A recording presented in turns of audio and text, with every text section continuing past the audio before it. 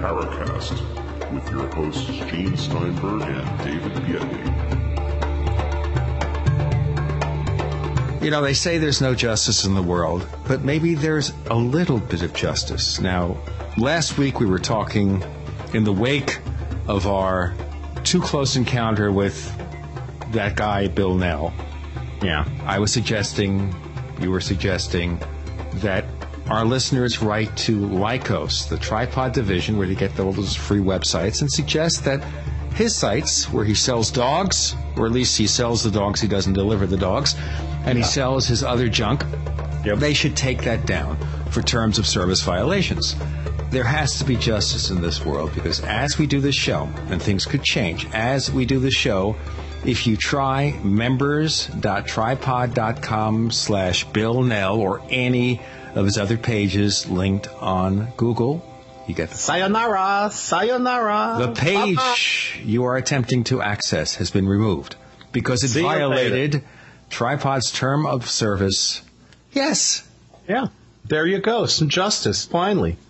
Thank you, listeners, for writing the Tripod. Or maybe we have a listener to the show over there. It could be. Any way that it worked out, it's great that this guy has been, for the moment at least, nipped in the bud. As it should be. As it should be. I mean, come on. Guy's a shyster. So it's been very, very reassuring to see the kind of feedback we've gotten about the episode, Gene, because apparently a lot of people were really happy that we did this. They were.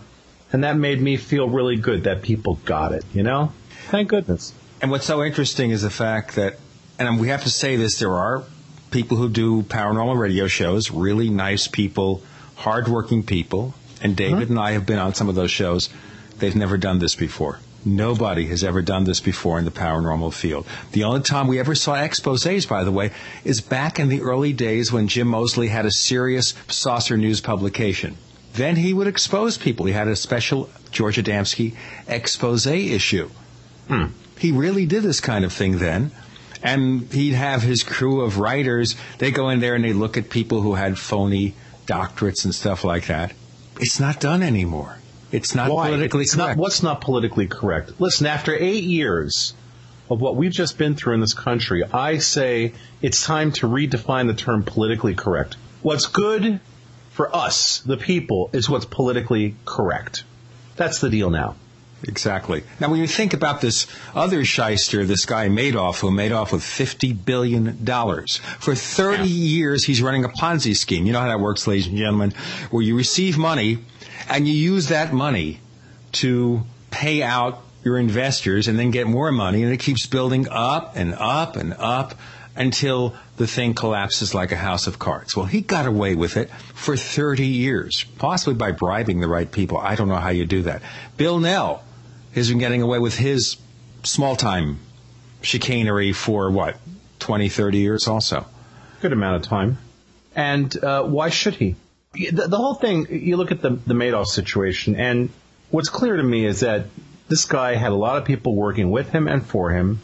This guy was a really good liar, and people trusted him and put their financial portfolios in his hands. He was giving some of these people sick returns, completely unrealistic returns, stuff that anybody who's got half a brain could look at and say, this is not sustainable. There's no way that this can be real.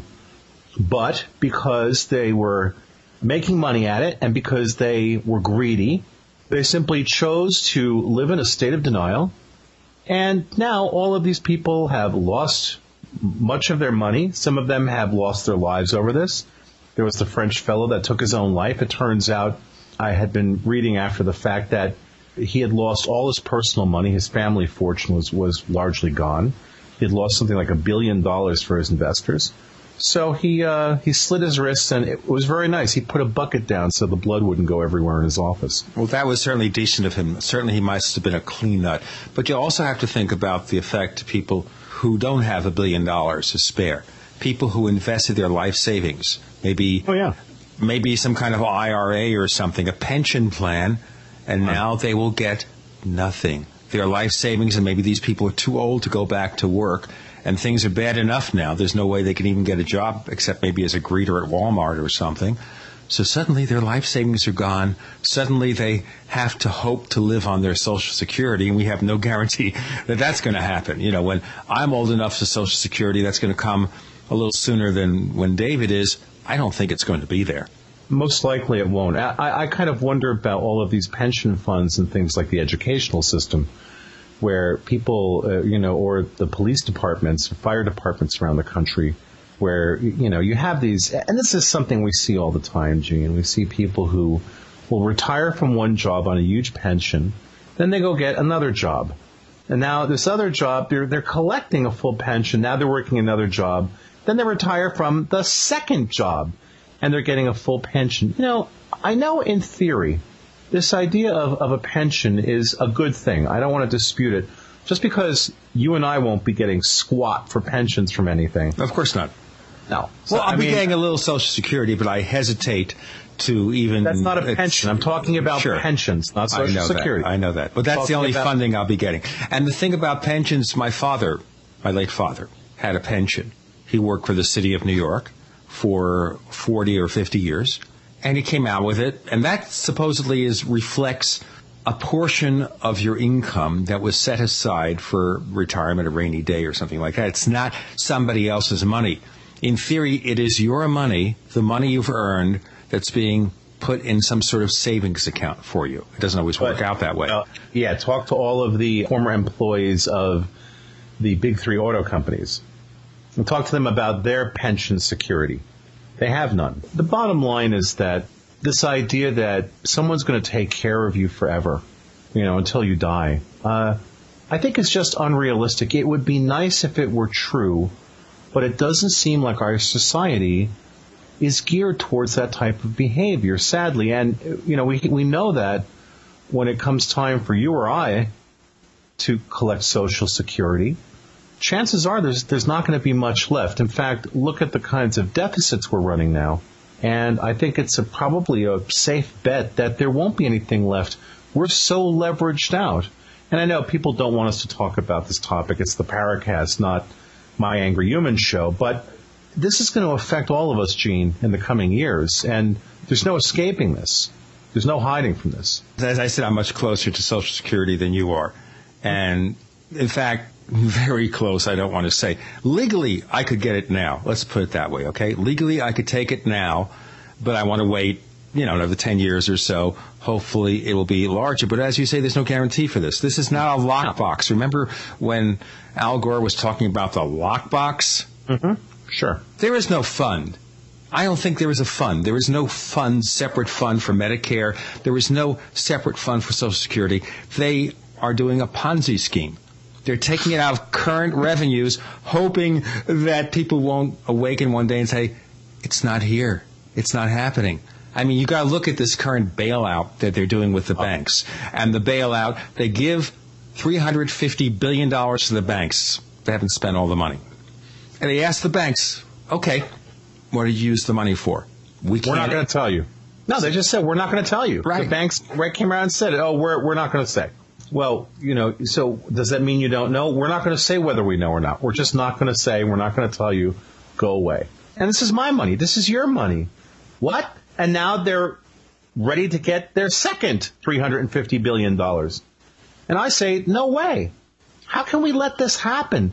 This is a blatant grab at what's left of the treasury of this country. It's just a blatant grab for it because I tell you what, Gene, these guys know what's going on. They know what's happening. They know what's coming down the pike. And that's the other side of this. This whole thing about taking money out of current stuff to pay for things like Social Security, they know it's all going to collapse. The Bush family will be in Paraguay. All of these financiers will be in Switzerland. They'll all be out of the country. They listen, the money knows what's happening, and they're covering their own asses. And you, me, and the rest of us, the little people, well, it'll be our problem when it goes down. They won't care. These people, the politicians, will be out of power. They'll be on to their retirements, and they do fine. Members of Congress, they have great health care benefits. They have full dental. That's a term that's unknown outside of that world. Full dental. And understand, individuals cannot get full dental at any price. It's not there. The only thing you can get is maybe a dental discount plan where, in theory, you'll pay, 50%. And this is done in contract with certain dentists, usually the ones who have a very low business, or double their prices so you pay half as much and you pay them what they were going to get anyway. I don't know how it works, but whatever it is, that's the best you can get. And, of course, we have the incoming president, who might be president officially when you folks listen to the show a few weeks after it's actually streamed. He's saying we will be entitled to the same benefits in terms of health care as Congress. I'll believe it when I see it. I don't buy it at all. There's no way. How are they going to fund it? That's the first thing that's going to have to get cut. You can't take blood from a stone. It's just that simple. This extends right back into our little realm, the paranormal stuff. You can't get something for nothing. If you want to have any kind of understanding of what's going on, you can't get it for nothing. You have to spend time thinking. You have to spend time reasoning. And there are people who don't want that. There are people who just want to sit and listen to a shyster like Bill Nell just rattle off crap. Paragraph after paragraph, hour after hour of garbage. And they don't want to think. They want this guy to tell them, ooh, here's the mystery. Ooh, here's the bing, bong, boom. Don't think for yourself. I'll tell you what the answers are. No, man, you don't know what the answers are. No one knows what the answers are. That's the whole point. This takes some effort. The Reader's Digest version. Right. Yeah, exactly. No such thing. You look at the history of all the shows that Bill Nell has been on. He's been on a number of shows, a number of radio shows. And he has this pre-rehearsed spiel. Mm-hmm. Not a single one of those shows has ever stopped to say, hey, is this guy for real? Let's vet him. Let's check his credentials. No. Anything. Listen, we typed his... Listen, what did we do? We typed his name into Google. That's all. I mean, no big deal. That's not any significant amount of research. My God, that is effortless. And what came up at the top? A lot of the fraud stuff. Boom, right there. So at that point, if you have a radio show and you've got a producer and you've got people who book guests and you're making money off of it, you would assume at that point somebody, anybody, would just plug the guy's name into Google. That is not some huge amount of technical effort. My God, you just copy his name off, paste it in, and hit the return key. People are not willing to do that. So here's the thing, Gene. If people are not willing to put that amount of effort into these topics, then essentially they're going to get nothing back. If you're not going to try to find some answers, if you're not going to try to do some due diligence, then you expect to actually gain understanding. And this, Gene, it's so representative of where we're at as a society. People just want what they want when they want it. And this was the thing, I think I mentioned this on the show when I was watching Steve Bassett speak at Jeremy Vaney's Culture Contact event. Right. And he was going, I want to know. I want the government to tell me because I want to know. And what does that mean? You want to know. So that means the government's going to open the kimono up and tell you what you want because you want it? Really? Do people think that that's how the world actually works? It doesn't, It doesn't work that way. You don't just get what you want because you want it. That's a child talking. Children say that. I want this. So they start to cry. And then parents basically acquiesce because they don't want to hear their kids cry. So they give their kids what the kids are crying about. At least that's how it seems to work in much of the world. My parents weren't like that. I would scream and cry, and they'd be like, that's nice. What a nice little boy. Look, again, this goes beyond the scope of the show, but certainly I think it's fair to say that we understand. We fully understand that people are curious about paranormal topics. We fully understand that they would love to have some answers. The problem is that the answers are extremely elusive. And in many ways, it seems like there are a lot of people that think that maybe the answers are right in front of us.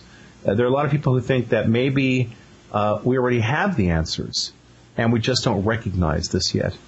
I wonder if we are actually even asking the right questions. Oh, boy. Yeah. Yeah, I mean, it really comes down to that. And one of the things that certainly I think we're trying to do with this show is to even formulate an attitude about how we should ask the questions. How do we wrap these questions? How do we position them so that the answers make any sense? It reminds me of Doug Adams' wonderful Hitchhiker's Guide to the Galaxy, right?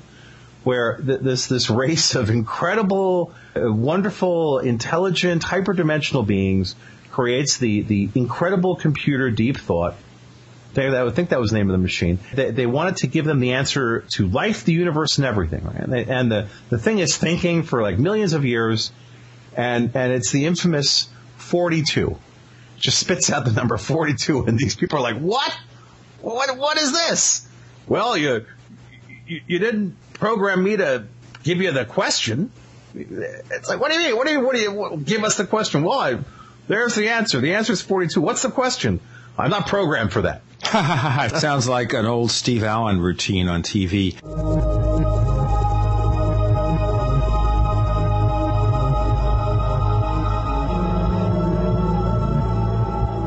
Hi, this is Bill Burns from UFO Magazine and UFO Hunters. You know, there are several ways that you can get UFO Magazine. Yeah, we know, Bill. We know. Just shut up. Just give us one way. Don't tell us you're psychic and, give it 8,000 phone numbers and take 15 minutes of our time when we just want to hear the show. Just tell us how we can get UFO Magazine in one way.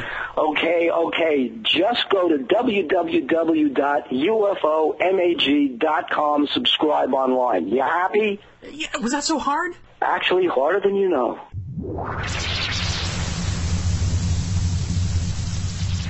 We want to hear from you. If you have a comment or question about the Paracast, send it to news@theparacast.com. That's news@theparacast.com. And don't forget to visit our forums where you can talk to fellow listeners and Gene and Data. Just go to theparacast.com and click on the forum links. That's the forum links at theparacast.com.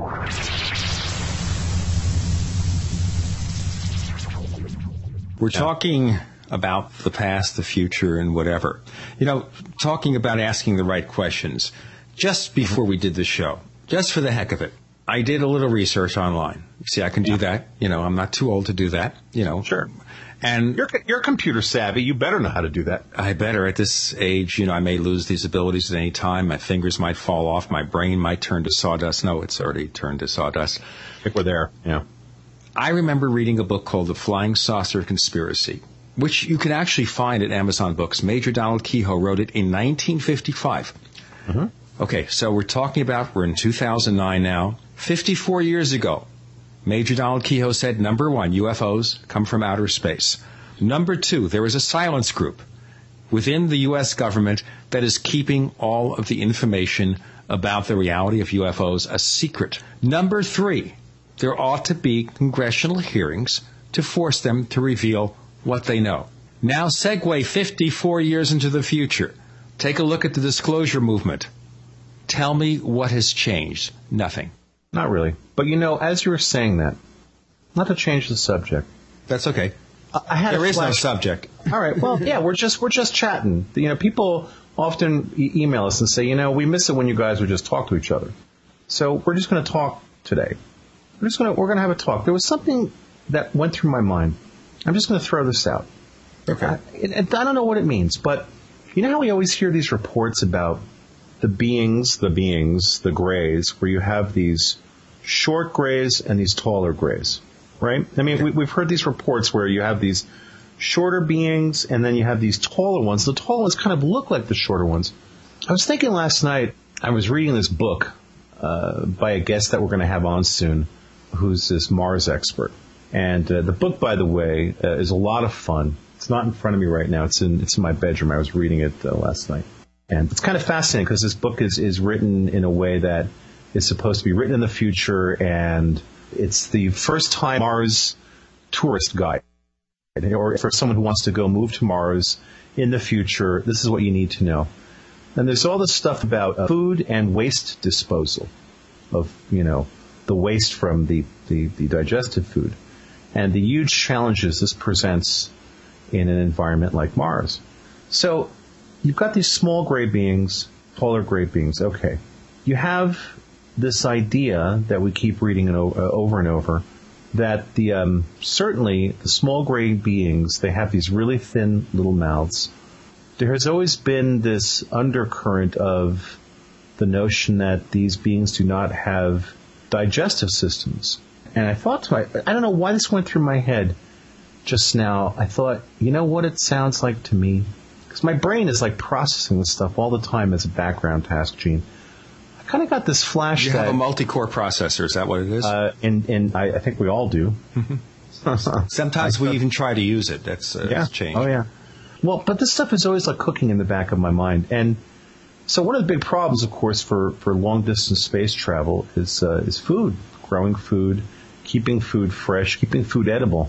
But if you were engineering a species for deep space travel, certainly one of the things that you'd want to do is try to minimize the amount of food it would have to intake and expel. Maybe the small beings are biological containers for the large beings. Maybe that's why the beings look alike, but the smaller ones, more compact, take up less room. I've never heard a discussion, maybe this is something we should pursue this year, talking to people about whether there has ever been a sense that the larger beings have a larger mouth, or perhaps something that would indicate that maybe there was a digestive system in them.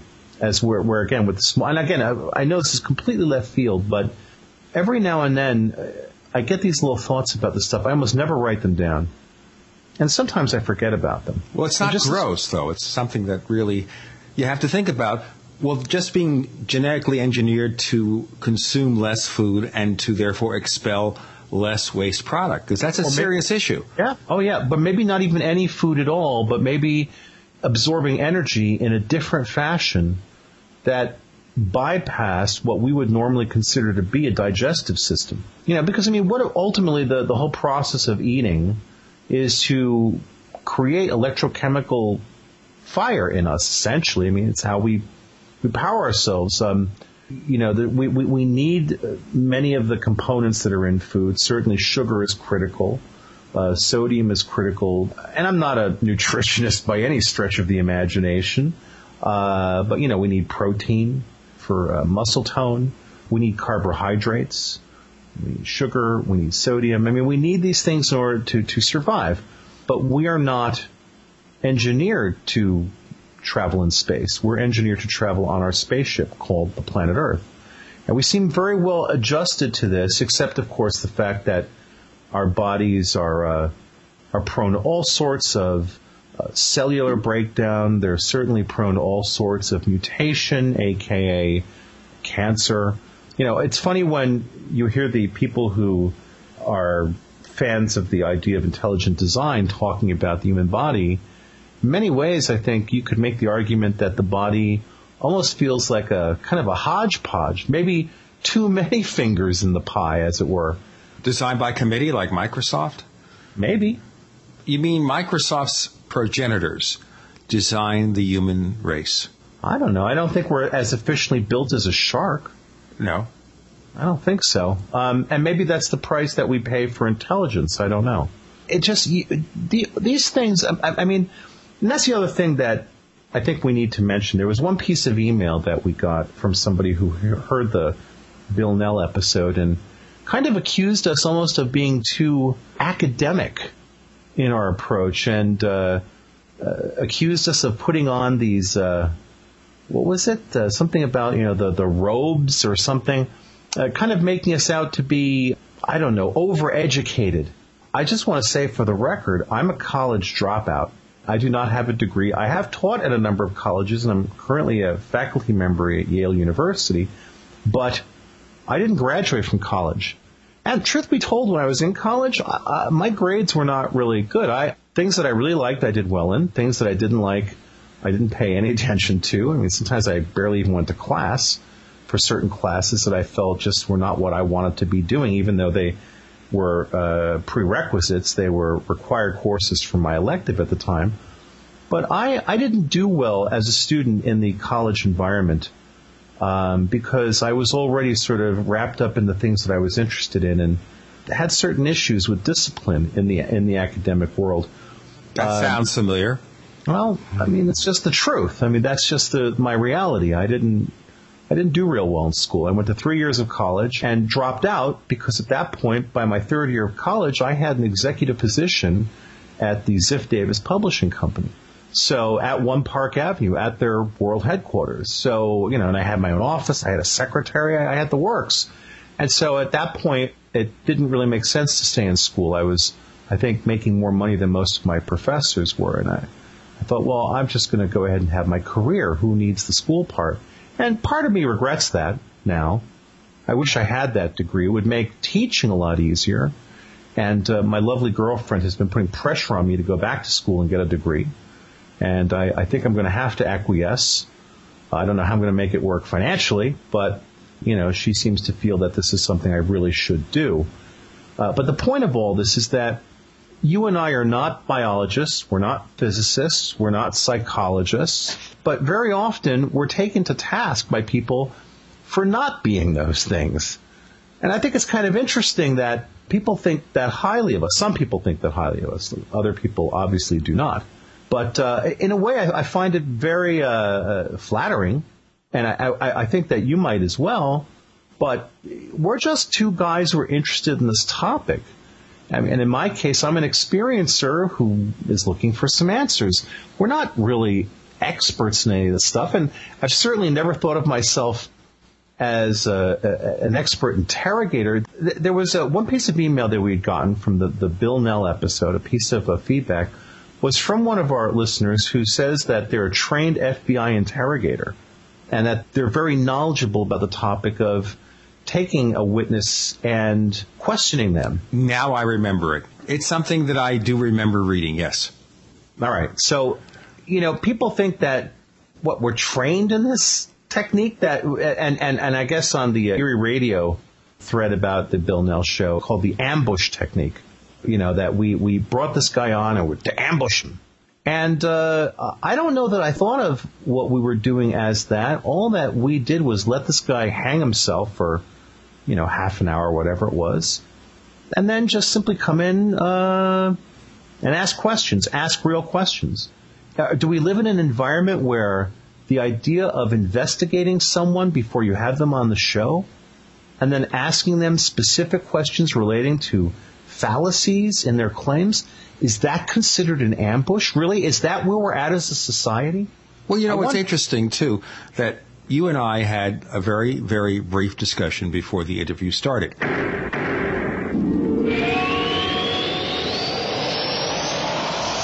Hey, neighbors, the easiest online meeting service, GoToMeeting, just got easier.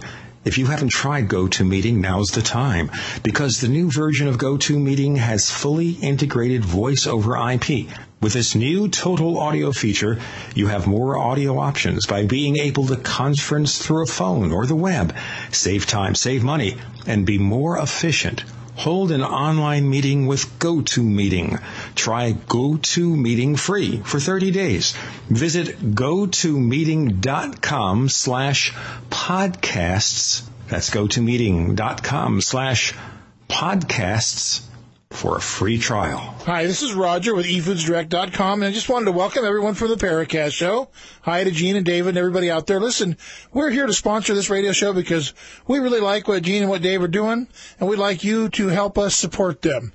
Now, we are a long-term storable food company. However, the foods that we produce are low-moisture foods. They're very, very high quality, and you can live on them every day. You can literally cut your grocery bill in half or more than half, maybe as much as 60%, by buying bulk foods from eFoodsDirect.com. But right now, a recession/depression is on the way. We're advising people to sell the toys in the garage, hawk off the old jewelry you don't use, pour the money into food supplies before it's too late. I'm telling you, it could be too late. We also can provide water filtration, other needs. Call eFoodsDirect.com and let us continue to support Gene and David here. 800-715-4380, 800-715-4380, or go to eFoodsDirect.com. That's eFoodsDirect.com, 1-800-715-4380. Hi, this is Don Ecker, and you are tuned into the Paracast with Gene Steinberg and David Biedney. Hey, let me tell you what, you're going to hear stuff here that you probably won't hear anywhere else. Hear that, George Snorri? We're doing a 2008-2009 wrap-up and expectations for the future on this week's episode. And I think you and I talked for maybe a minute. And the plan was simply to first get him to talk about his stuff, ask him questions where we had concerns, let him dictate our responses by what he says. So, of course, he's talking about being participant in a movie, that he was an advisor for movies. Of course, we can't find it on the Internet Movie Database. We ask him about the publications he's appeared in. Of course, there's no record of that either. So all we did was ask him to demonstrate what he said was true. He made the claims. We didn't make the claims. How is it ambushing somebody to say, okay, you're saying this is true, show us? Yeah. End of story. Why is that unacceptable? I'll tell you why. Because we have become a nation of trained sheep. I really believe this. Look at the presidential debates, Gene, where people had to submit their questions ahead of time, had to have these questions combed through and vetted. So any sense of spontaneity was gone.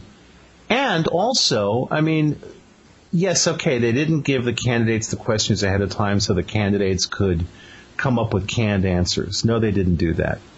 How do we know that? How do we know they didn't do that? Maybe they did do that and they're lying to us. I think if there's one thing that we have to now all agree upon in this country, I'm talking about the United States of America. I'm not saying that you and I are talking for any country around the world, but I think that it's high time that we now become extremely skeptical of things that we are told by our government and the media. Extremely skeptical. The media is no longer interested in delivering anything even vaguely resembling truth.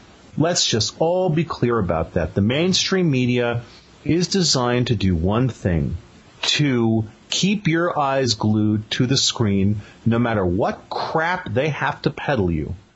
They just want to keep you from changing that channel. That's it. Any notion that, for example, the news is going to tell you in any way what's real, that is just gone.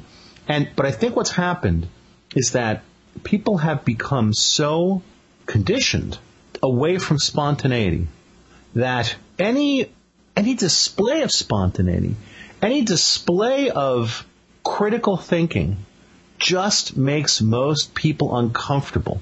And I have to say, Gene, I look at this and I think that is an extremely dangerous situation. I really, truly do.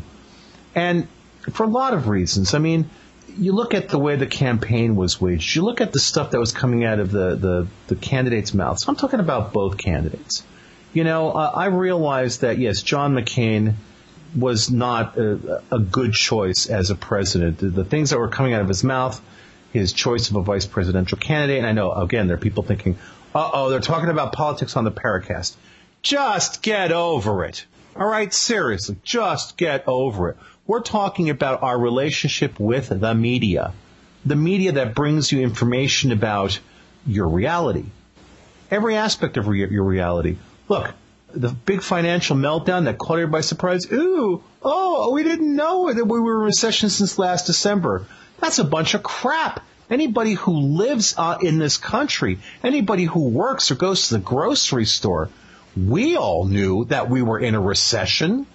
This was not any huge revelation to any of us.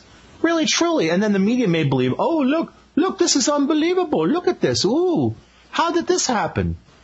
The media at this point cannot be trusted. They're owned by huge corporations. There is a very small independent media, and you have to seek them out. And then once you seek them out, now you've got to put your next round of BS filters in place, because they have their agendas as well. And look, you and I on this show, we have an agenda. We do. I'll go for that. Sure. We are hunting down the paranormal paparazzi, and we're shooting them like dogs. That's what we're doing. Interestingly enough, in the current Esquire magazine, there are these fascinating capsule interviews with lots of people. And there's one in particular that caught my eye, the infamous singer Wayne Newton. Very infamous, yes. Very infamous, and that's a whole other topic. But he talks a lot about Frank Sinatra, because I guess he was buddies with Frank Sinatra. And there's a quote in there from him that really, it struck home for me, okay? Where he says, it got to the point where Frank just lost his patience for BS. He says it was like right around 1984. He talks about some well-known singer coming up to Frank with his new album going, hey, Frank, would you listen to this album and tell me what you think? Frank says to him, I don't have to listen to it. It's not a good album. The guy's like, huh? And Sinatra says something along the lines of, and I'm paraphrasing this because I don't have the magazine in front of me, but he says something along the lines of, your heart and your mouth have to connect in order for you to be a good singer, and you don't have that. So I don't even have to listen to the record. It's not a good album. You didn't pull off a good one. And Wayne Newton says that this happened around 1984. Now, he really felt that at that point, Frank Sinatra was just tired of the BS. And I have to tell you, Gene, that's how I personally feel about 3 years of being immersed in this topic in a public way. I am definitely tired of the BS, and I guess that comes through. I don't want to be friends with Paula Harris. I don't want to be friends with Rob Simone. I don't want to be friends with Bill Nell. I don't want to be friends with any of these people who are paranormal paparazzi. They are in no way contributing to any kind of constructive discussion about this stuff. And look, I am very happy to sit down with someone. Like I sat down with Steve Bassett and had at least a 2-hour conversation at Jeremy's thing where I said to him, look, we're not talking to audiences. We're not sitting here defending our agendas like two alpha males. Let's just have a conversation, okay? And we did. And I know I've referred to that conversation more than a couple of times on the show. And maybe at some point we'll have Steve come back on here and talk and try to reproduce, if it's even possible, an iteration of that conversation where he's not trying to just push agenda items. But no, we talk about this in a reasonable way. We have to do this. We have to do this in every area of our lives, Gene. We have to try to get some rational discussions. But there are people with whom you will never have a rational discussion. Bill Nell is one of them. The guy is a compulsive liar. He's a liar. He's a thief. He's a charlatan. So why do we have to be friendly to these people? Why do we have to treat them like they're legitimate? What the hell is that? Oh, because you have to be nice. I want to share another story with our audience, because when this whole thing went down with Bill Nell, I decided, because I'm a nice guy from time to time, I decided to send Alexandra Holzer an email, because she was the one. I originally found out about Bill Nell and trying to track down Alexandra Holzer's contact information. It turns out she was listed in this thing he had, his speakers bureau. She and another guy were listed on there in a way that it certainly sounded like Bill was repping them to audiences or to organizations that wanted to hire speakers on these topics. So after we did the show, after we aired it, I wrote Alexandra an email saying, I know you don't want to hear from me, but I just want to give you a heads up about this, because this is a guy who's, looks like, it doesn't look like, we knew that he's guilty of federal felonies, not misdemeanors, felonies. I wrote to her going, you might want to rethink your association with him, as it sounds like he's repping you. You might just want to rethink this. That's all. Have a happy New Year. So she writes me back saying, and I'm paraphrasing this, I'm not going to rewrite from her emails, but she writes me back saying, I once did an interview with him. I can't go back and change time, so, it's not a big deal. And then I wrote back to her. What? Yeah, exactly. It makes no sense. Well, I wrote back to her saying, I don't know what interview you're talking about. I'm talking about the fact that you're listed on his website as one of his speakers. And I sent her the link, and I said, are you not aware of this? She writes back to me, oh, well, he's done so much to promote me over the years. I really can't have any hard feelings towards him. All he's doing is promoting me. So what am I supposed to do? Ask him to stop promoting me? I thought, all right, that's it. Duh. You, ma'am, are an idiot. Okay? That goes into the duh category. If there was any question about her intelligence, there's your answer. It's like, I'm telling this woman, look, I'm doing this because I'm a nice guy. I'm being a nice guy right now. I don't know. It's the end of the year. I'm trying to sort of, balance out my karmic stuff. I really, truly, Gene, I wrote to her out of goodness, out of love and light, like she would say, right? Yes, higher pitched, my friend. Let's go. Well, go up a few octaves. That will. Love and light. That's perfect.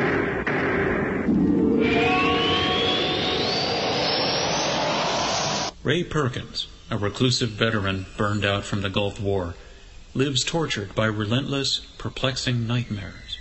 Nightmares of a horrific battle in deep space and of a mysterious woman suffering in agony for her devastated world. A woman not yet born, calling across centuries to him. Then, a coincidence leads him to his destiny, his chance to alter the universe. Attack of the Rockoids. The former fiction editor for Star Wars and Indiana Jones, Robert Simpson, writes, "The soul of the novel Attack of the Rockoids lies in its heart and passion for building a convincing tale of a love that spans the galaxy. A thrilling story. Attack of the Rockoids is available now. Read a sample chapter and get a special discount off of the cover price at our website, rockoids.com. That's ROCKOIDS.com. Attack of the Rockoids, a novel in the grand science fiction tradition." Fate magazine is proud to be celebrating its 60th anniversary and its 700th issue.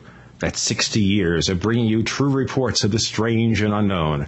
Keep up with the latest on angels and miracles, psychic phenomena, ghosts, UFOs, life after death, and much, much more. It's bigger and better than ever. Subscribe now by calling 1-800-728-2730 or online at www.fatemag.com. That's 1-800-728-2730 or www.fatemag.com. What are you waiting for? Your fate awaits.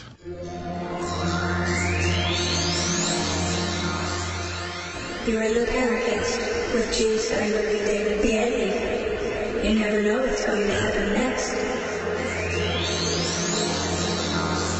David and I are doing kind of a wrap-up of the previous year, beginning of the next year, taking stock of what's going on, and there's a lot of things we don't like. So you write her the letter, sweetness and light, whatever. Forget about it.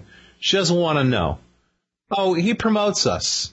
So he promotes me, and my agent is my agent. He's not my agent, so I have an agent, but he promotes us. So who am I to tell him to take my stuff down? It's like, all right, you know what? I didn't write her back. I thought, you're an idiot. And I wasn't willing to say it like that up until this moment. But once I saw that response, I thought, you deserve all the bad things that happen to you. That's all. You deserve to be made fun of. You deserve to be called an idiot.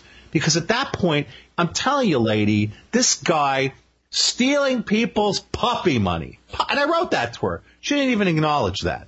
It's like, she has kids. Doesn't she like dogs? I don't know. Yeah, she has 4 kids. Gee, the planet Earth thanks her. You know. They allowed her to procreate. You have to look at this. By the way, speaking of being allowed to procreate, think about Sarah Palin's daughter, Bristol. Yeah, Trip. And you got to look at the names they've got here. They got Trip or Tig or Tough or Crazy or Wicked or Nuts or Hand Fist. They can't think of a name with more than one syllable. That's the key.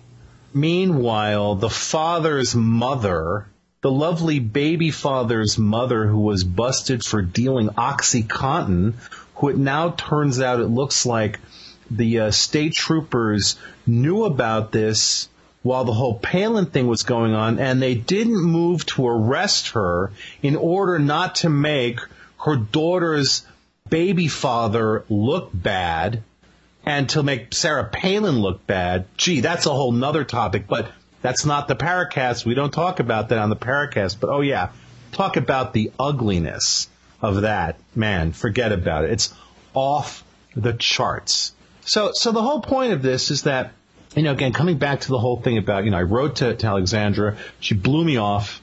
We now have to take this stance, and I think we have, Gene, where we've drawn this line in the sand and we've said, you know what? Every now and then, we're going to take one of these people and we are going to crucify them because this field needs it. What's the line from Jack Nicholson in the Joker from the first Batman movie? This town needs an enema. Right. I remember what you're talking about. Now, I'm thinking of the other one, You Can't Handle the Truth, but no, I like to go for both. No, this town needs an enema. And we've got the tube and we've got boiling hot water. Not just no warm water. We're going for the full on out. Let's just blow this tunnel open. Because someone's got to do it, Gene. Someone's got to do it. And there was a mention on the Erie forums that, they don't want to be in an ambush show. We're not an ambush show. And I actually resent even that implication. We're not an ambush show. But every now and then, we are going to take one of these charlatans and we're going to slice their heads off. That's what we're going to do. And you know what? We're the only people that seem willing to do this. And that is fine. And it's not like we're doing this every other show, because we're not. We're not. I mean, how many times have we done that in 3 years? 150 episodes or so? What have we done this? Maybe 5 or 6 times? And this is the first time someone hung up on us. I think when we talked to Paula Harris, we kind of terminated the conversation a few minutes early. But it was only a few minutes early. In this case, he couldn't take the heat. He couldn't handle the truth. And that was the death knell for Mr. Nell. I think we should do at least one a quarter. I don't think we've done enough of them. My concern, though, David, is that it's like cockroaches. You kill 5 and 10 come up in their place. So we get rid of 1 cockroach or 2 cockroaches, and then there are so many others to deal with. And we can just be stamping them down over and over again. I don't know. You know what? We teach people how to manufacture their own cans of Raid. That's all. There was another piece of email I got, Gene. I don't know if you got this as well, but it was from one of our listeners who had early on emailed me complaining about aspects of the show. And he and I had a bit of an email back and forth. Got a little ugly. And I guess he listened to the Bill Nell episode, and he sent me an email going, oh, my God, that was the best episode you guys have ever done. I did not get what you guys were about up until this episode. Now I get it. I should go find this email. But I think you have a piece of email to read, don't you? Oh, we have a lot of talented listeners here. Now, this guy, let me get my reading glasses out so I could read this properly here, because I'm very old, you see. I got my reading glasses. Now, I understand this particular guy, you're telling me he's a very talented musician. Yes. This is an interesting thing about the Paracast. We've gotten all sorts of email from interesting listeners. This guy, it turns out, is the guitar player and is a phenomenally good guitar player in a band over in the UK. I don't know if we should say who it is yet or not. I don't know if he wants to necessarily be associated with this, but he's got this great band over in the UK. They've got albums out. It's not a kind of a thing you would expect to have come out of the UK. Really kind of an interesting twist on a UK-based band, but this guy is fabulous. He's a very active forum member, excellent musician. He sent me his records, and they are just phenomenal. Really good. So you should go ahead and read this. Again, he'll hear this episode. He'll hear us bring this up, and if he wants to identify himself as the person who wrote this, then that's fine. We'll let him do that. Okay. He starts, just downloaded and listened to the December 28th Bill Nell episode. I listened to Bill sidestep questions, talk over the host, redirect during his answers, claim that he did several things that are all completely unsubstantiated and generally just prate over and over. A few minutes before he hung up, I put my fist into my monitor, cracking it. I would appreciate it if the Paracast could find it in their heart this season to send me, oh wait, I forgot. And it says, read next Paracast very fast and no pause between words. Oh, please don't do this to me, man. All right, let me try it. I received a monitor instead of money when I consulted Heath Ledger. God rest his soul. He was a good man, and he liked eggs for breakfast. He told me one time when I was helping him prepare for The Dark Knight, I don't know if you heard of that, But I consulted him on his demeanor as the Joker, you know? In other words, I told him how to act, you know? He was very appreciative, you know, and he wanted to pay me, but I refused and said that I would take his monitor. He said, yes, that would be fine, and I've had it ever since. It is in my closet, you know, under my stack of Oscar nominatory notifications and Guinness World Record awards for numerous unclassified and undocumented achievements, and my first edition copies of the thousands of books that I've ghostwritten, you know. I know this sounds fantastic, you know, but it's true, and the only person that could substantiate this, unfortunately, is Mr. Ledger, you know. But I do have his monitor, and I would be glad to send you a picture of it, although it does not have his name on it, you know. So I don't need a monitor. Goodbye, you know. Taking deep breath. All right. So I don't know how I got through that. You did fine. You did fine. That's good. You could almost pull that off, Gene. Almost. Thank you. Almost. You know, this is more than any normal compliment I get from David. I'm taking my reading glasses off. See? Reading glasses, taking them off. I can see everything. Where are we again, sir? All right. Well, I'm going to read a piece of email now from this guy. By the last name, this is a guy whose last name, I guess, or maybe it's a pen name, I don't know, is Oblivion. I don't know if he's related to Brian Oblivion from the classic movie Videodrome. There's a great sci-fi movie if you want to watch one. But he wrote in saying, the email starts, I have to say that was one of the best damn shows you guys have ever done. Not because of the entertainment factor of the ambush, but I finally get what you guys are doing. Granted, my first email I ever sent to you perhaps forever sealed my fate as an asshole, but I was a new listener and compared it to the other love and life paranormal shows. I didn't get it.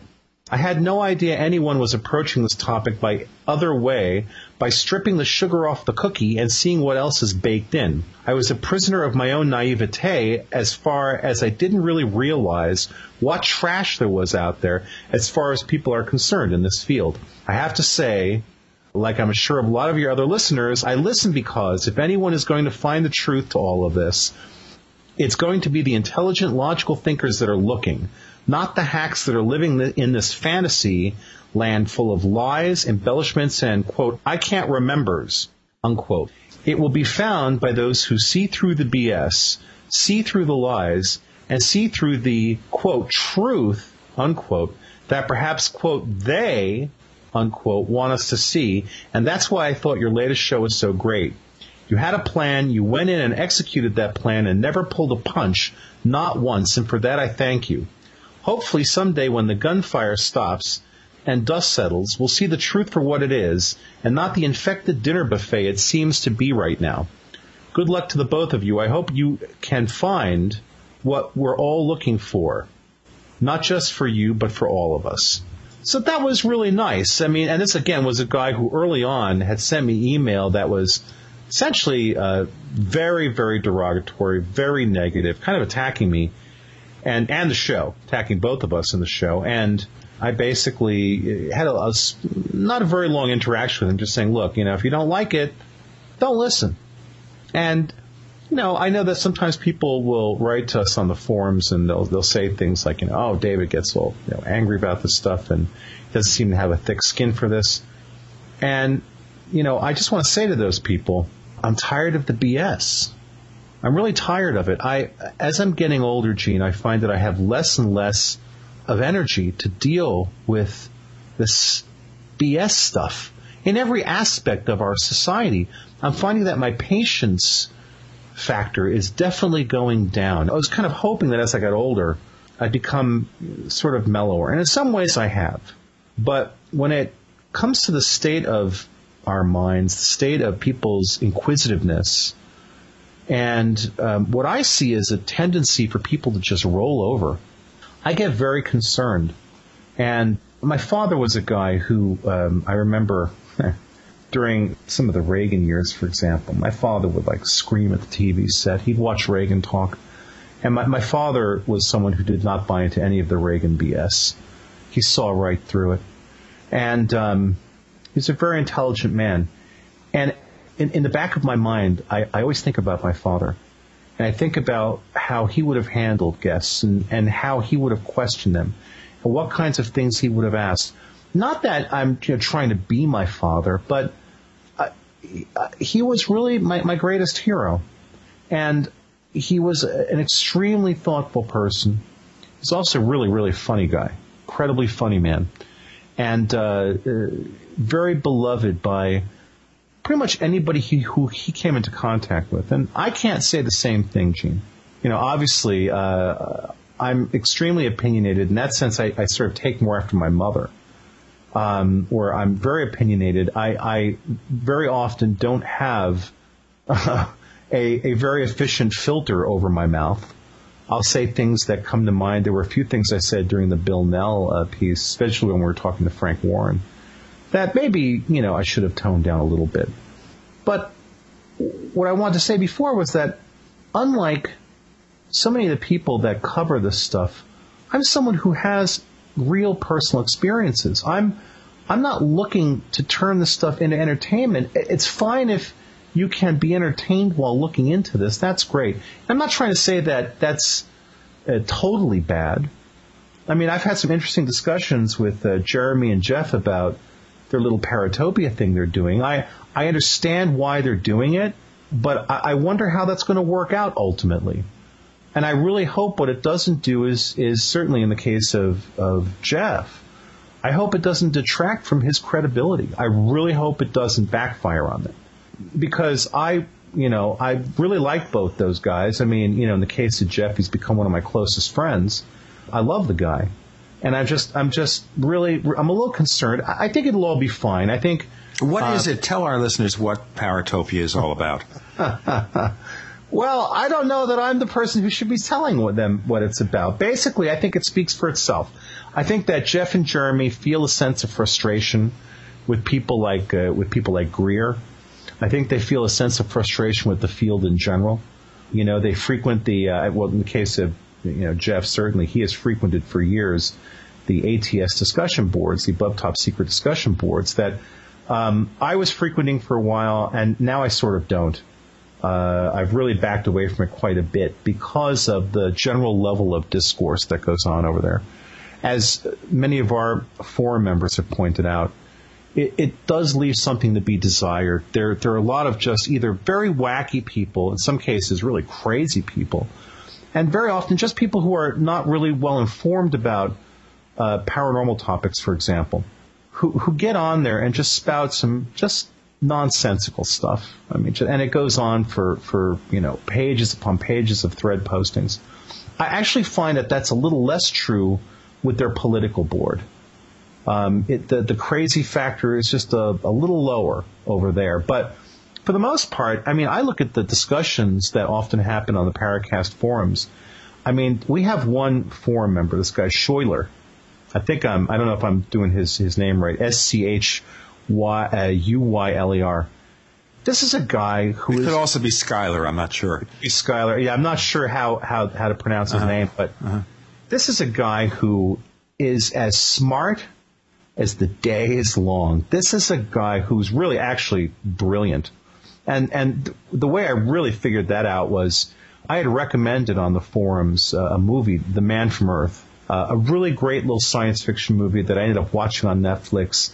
Liked so much I went and bought the DVD, and I've turned a number of my friends onto it. Well, he was really apparently taken with it as well, and he wrote a 20-some-odd page review that he uploaded to, I think it's Scribd, about the movie. He analyzes and takes apart all the characters.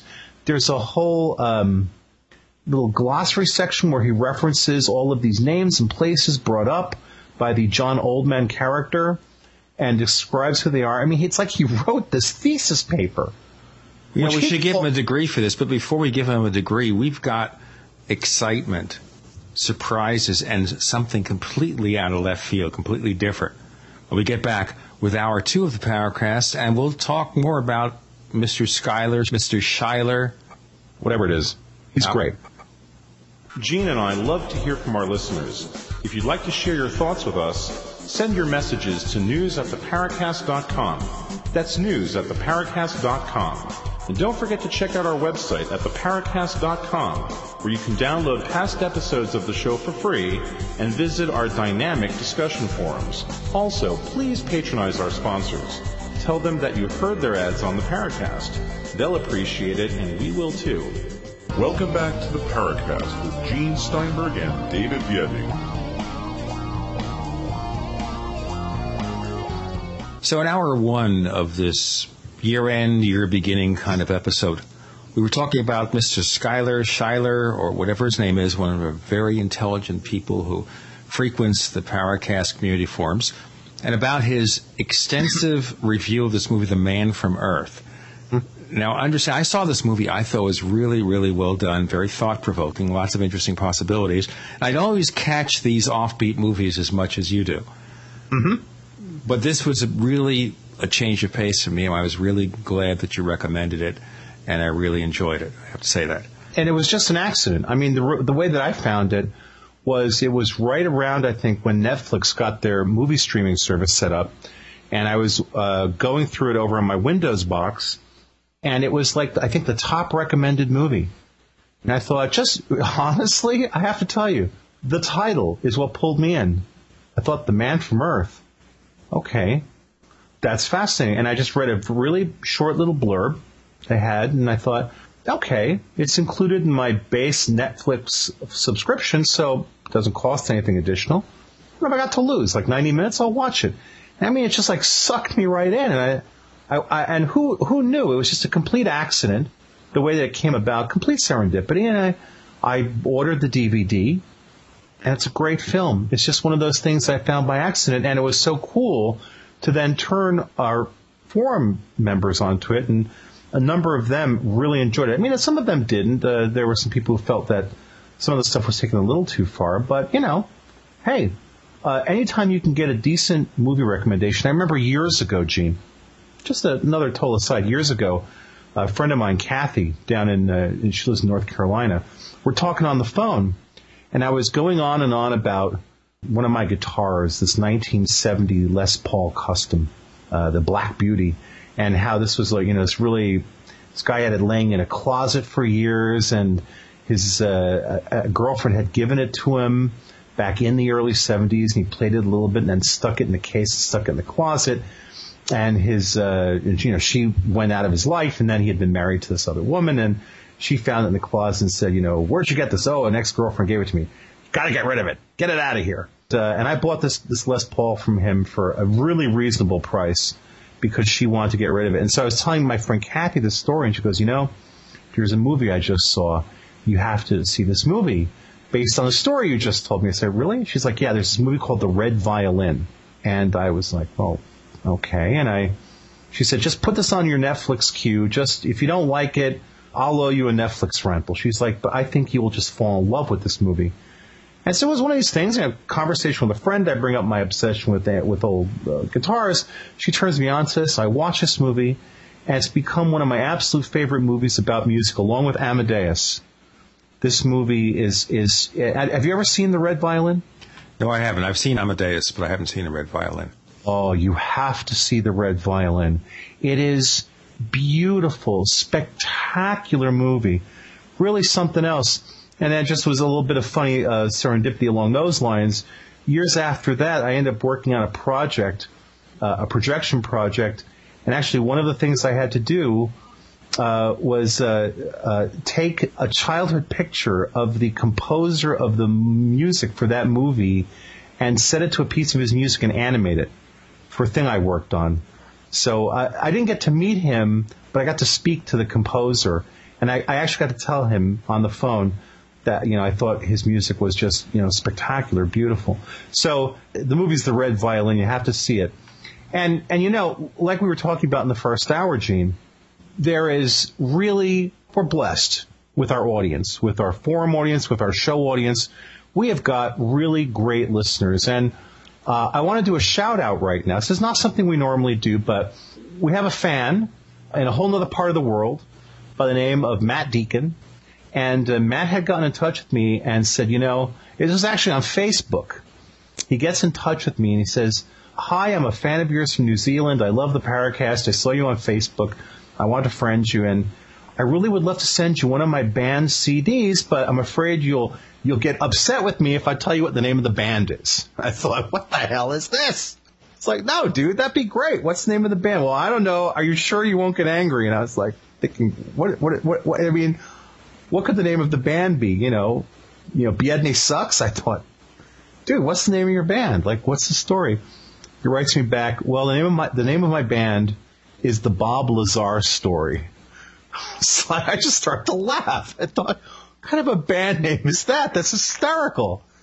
And he said, so I want to send you one of our albums because I think you'll really enjoy it based on some of the kinds of music you talk about on the show, on your Facebook page. You have a list of your favorite bands. He's like, I think you'll like our stuff. I was like, well, absolutely, please. I'd be thrilled to hear your music. So he sends me this CD, and it's the band is the Bob Lazar Story.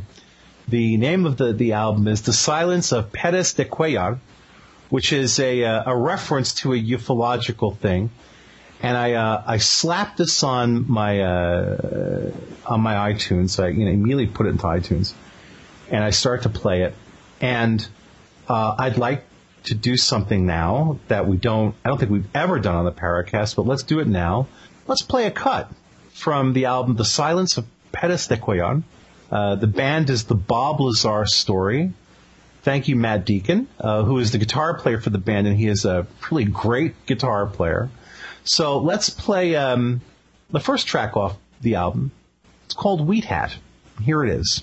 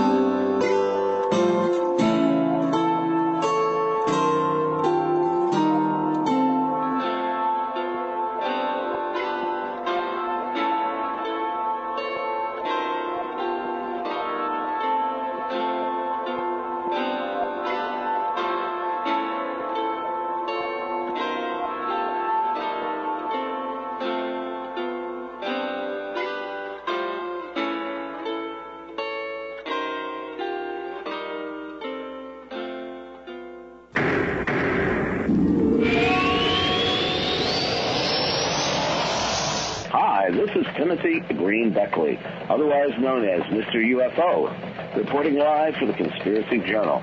And we have a special offer to the listeners of the Paracast. Want to receive our publications for free? Conspiracy Journal and Bizarre Bazaar sent to you via snail mail. And all you have to do is email me at mrufo@webtv.net. That's mrufo@webtv.net, and we'll send you two of the most exciting publications. But we do need your actual address because these are physical publications, and you'll enjoy all the latest articles by some of the leading researchers in the field, as well as up-to-date information on the latest book and videos, and it's all for free. Or drop us a line, mrufo@webtv.net. Hi, this is Bud Hopkins, and you're listening to the Paracast with Gene Steinberg, David Gedney, and I completely, enthusiastically endorse this program. It's an absolutely great program with an opportunity to stretch out and talk. Well, ladies and gentlemen, now we have learned that David Biedney is really a closet disc jockey as we do our year-beginner, year-ender type of show. And he's always wanted to be a disc jockey, introduce recordings. I've actually been doing that quite a bit on my Angry Human show. I always try to have at least two pieces of music, sometimes from musicians people know about, but oftentimes weird little pieces of music that I happen to collect or I happen to know about and happen to listen to. I'm a huge music fan. My CD collection peaked at around 4,500 CDs, and then I sort of had to slow down a little bit. But when I actually first went, I think it was to their MySpace page, and listened to some of their music, I told Matt, and thank you, Matt, by the way, for letting us play that. You can actually find the Bob Lazar story on the iTunes Music Store, and it's also on CD Baby and I believe Amazon. So search it out, the Bob Lazar story. And again, the name of that album is The Silence of Perez de Cuellar. Perez, P-E-R-E-Z, D-E, Cuellar, C-U-E-L-L-A-R. You can get it online, and it's really fantastic.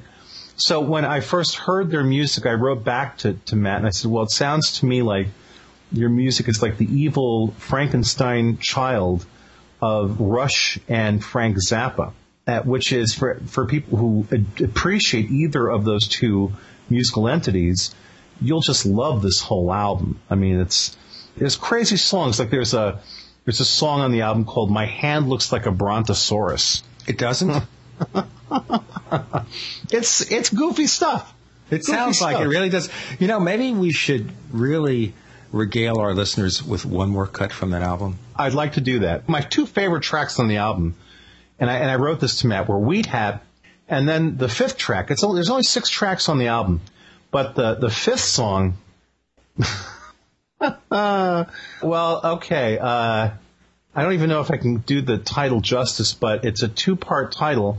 It's called Meat Whores / Glass-Eyed and Frankly, capital F T period Crazy Legs.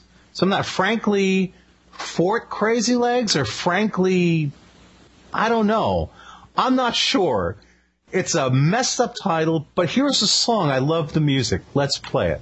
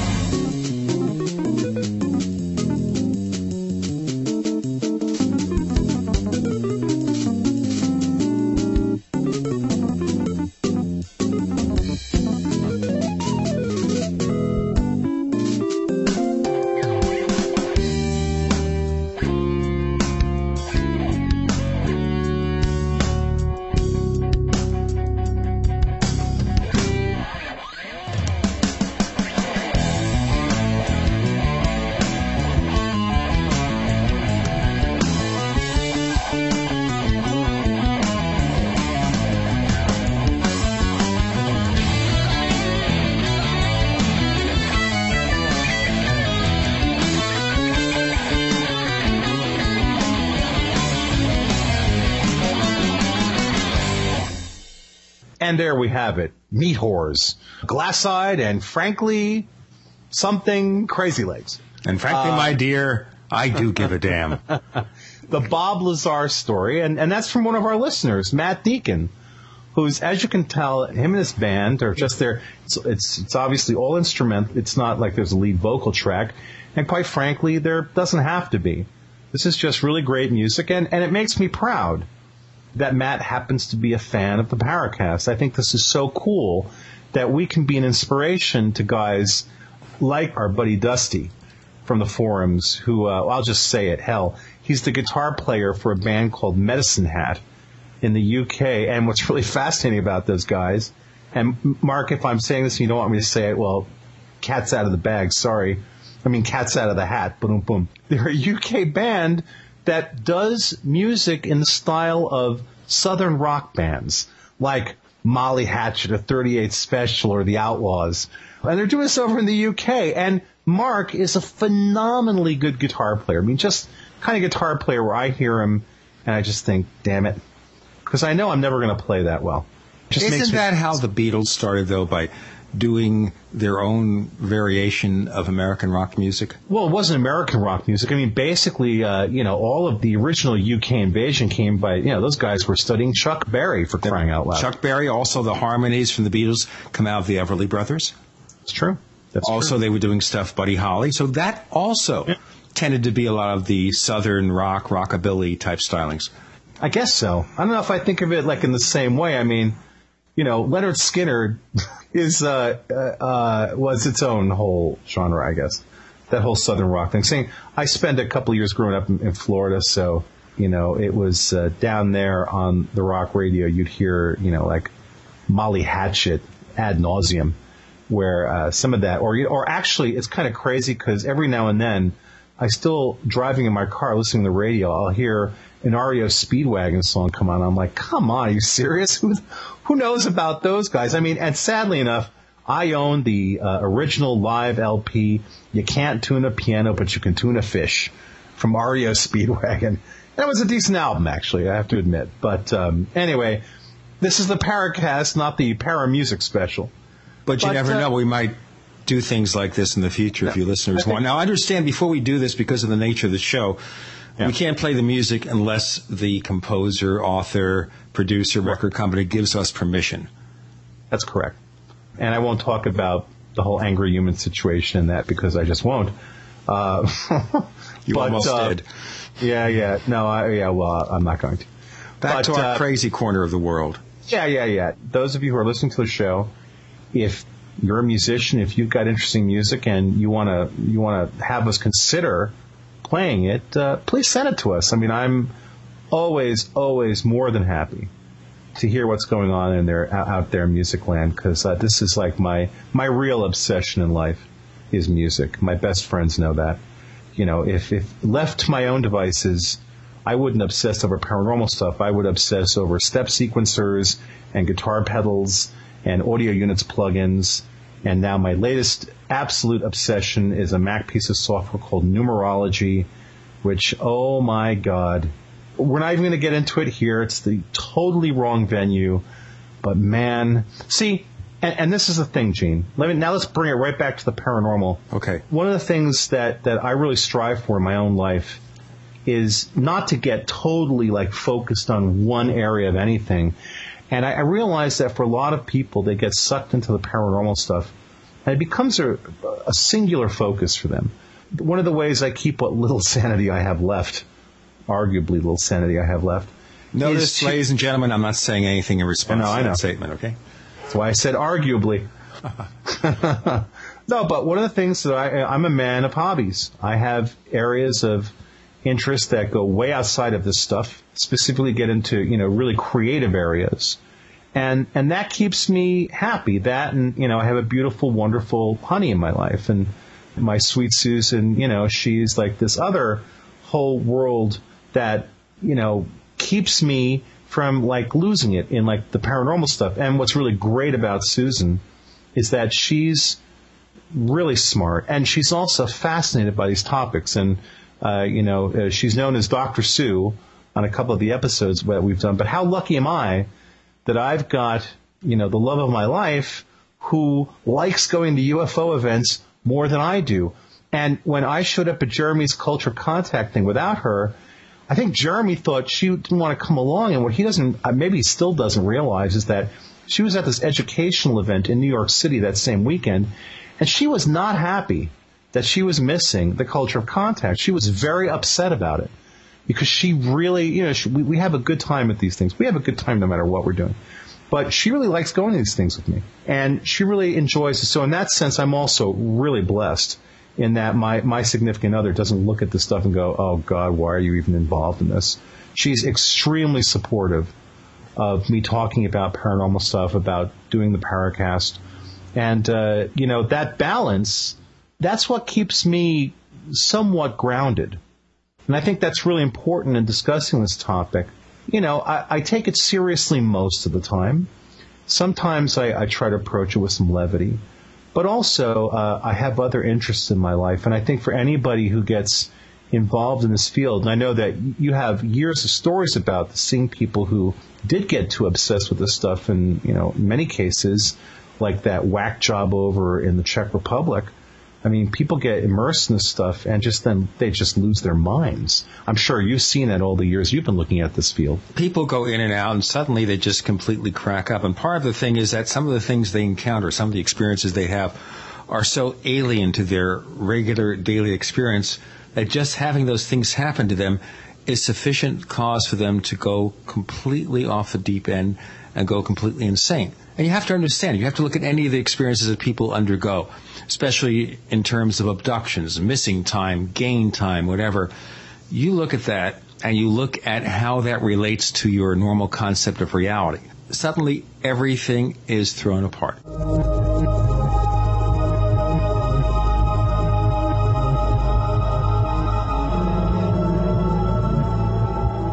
Hi, this is Roger with eFoodsDirect.com, and I just wanted to welcome everyone from the Paracast Show.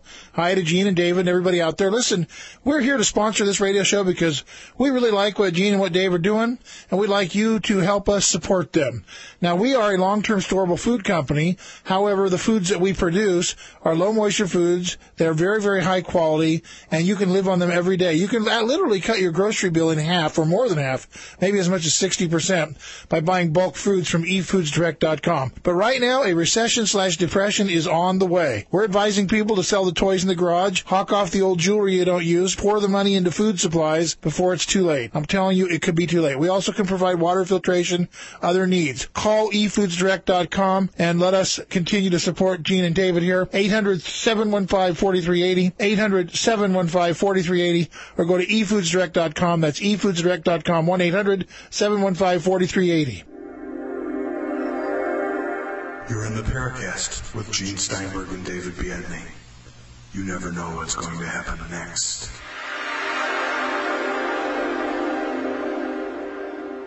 What isn't thrown apart is the fact that on our first show of the year, it's not so much a year-ender as kind of a look at the state of the art, such as there is, and where we're going from here. I can make a few predictions, though. Shoot. Okay, here we go. Well, I don't have my revolver with me. And I, of course, live in Arizona where people walk around with guns in holsters. Really. And it's legitimate. It's legal. But I don't do that because I'm from Brooklyn. Okay. My prediction. Number one, there will be no disclosure. I know there are hopes because John Podesta, the former chief of staff of President Clinton, and someone who has worked with Leslie Kean and James Fox and apparently is sympathetic to UFOs, is also working with Obama. Ain't going to happen. We're not going to see any difference under Obama. There will be no disclosure. Right. I agree. Okay, not going to happen. There will be no major UFO event during 2009 that causes everybody to accept the reality of UFOs. They're always just that far away from us. They don't come any closer. Okay, but that said, looking back at 2008, we had the whole situation in Stevensville. It was explosive. We've had a huge flap in South America. Definitely a very significant flap in Argentina. There's been a sick amount of activity in Argentina this year. Really, truly significant. And, you know, some of it, like the video of these little, like, gnome things, obviously silly. But at the same time, looking at Scott Corrales' blog, The Inexplicata, the activity in South America has exploded in 2008. Like I said, Scott's coverage of this has been phenomenal. Thank you, Scott. We have to have Scott back on very soon. I was just thinking of that. We have to write to him and say, Scott, you're coming on the show in a couple of weeks. Absolutely. I think that his coverage and his translation of Spanish reports is a tremendous service to the UFO community. And I'm a little disappointed that Scott is not in Paul Kimball's Zorgi Awards in consideration for Best Researcher. I think Scott Corrales is in many ways probably right now the most important UFO researcher because of the fact that he is the single critical link between the English-speaking world and the Latino world of this kind of activity. So Paul Kimball, heads up. Thanks for putting me in for Best Troublemaker. Thanks for putting the Paracast in and our forums in. But I'd like to humbly recommend that next year you seriously consider getting Scott Corrales up in the nominees for Best Researcher. I think he's a shoo-in for that position. I really think so. So I think when you look at all of that, you know, you look at there's been a significant amount of UFO activity, for better or worse, in terms of, like, you know, the UFO Hunters show and what Bill has done with that. I know there are a lot of people with a lot of concerns. I count myself as one of the people who have some concerns about some of the episodes I've watched. But that said, UFO Hunters has definitely created another layer of interest in the topic. So from that point of view, maybe I'll thank Bill. I have a lot of issues with some of the specific episodes and how, I mean, the Corona thing with the melted polyethylene, what looks to me like a, you know, I don't know, could be an orange juice container. The conclusions they came to about that, Bill, you know, we'll spank you for that later. But I think that there's a good chance in 2009 that we might very well see another major episode, especially, Gene, and it's going to sound a little strange, but if tensions continue to increase in the Middle East like they have as we're recording this show, and you know, we see the powder keg that is now reaching a zenith, you know, over in Israel and the Middle East in general, I think if things get really out of control there, that might just precipitate some big UFO sightings. And I don't know why I'm saying it. It's just coming into my mind. So there you go. I'm channeling it. You're not using a cipher like Alan Greenfield does. No, I'm not. Stuff. Okay. No. Okay. Now, for those who wonder what we're talking about, Alan Greenfield looks at ciphers, this collection of numbers that's supposed to help you understand paranormal events and maybe even anticipate them in some way. He won't say predicting. Yeah. Okay, because that's too easy to understand.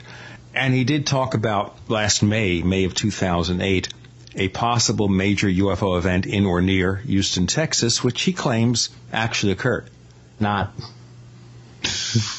Sorry, Alan, I like you. I don't buy your cipher method. And I think you tailored your words to fit that particular situation. And it was a prediction. You kind of try to backpedal on it not being a prediction. It was a prediction. When is a prediction not a prediction? I don't know. That sounds like a video game. I can't. Yeah, I don't know. But I just think that there were issues with that, the way that Alan represented it on that disastrous roundtable show. Self-realized illusion? Humans seem oh so good at that, don't they? Hmm. We're very, very, very skilled at doing just that. So ultimately, I think it will bring some interesting things along the UFO realm. There will be no disclosure, and it's going to be interesting to see how Stephen Bassett spins that. You know, this idea that the Obama administration is going to somehow release a bunch of information or come clean is it's just silly. Well, look at the people who are going to be working for Obama.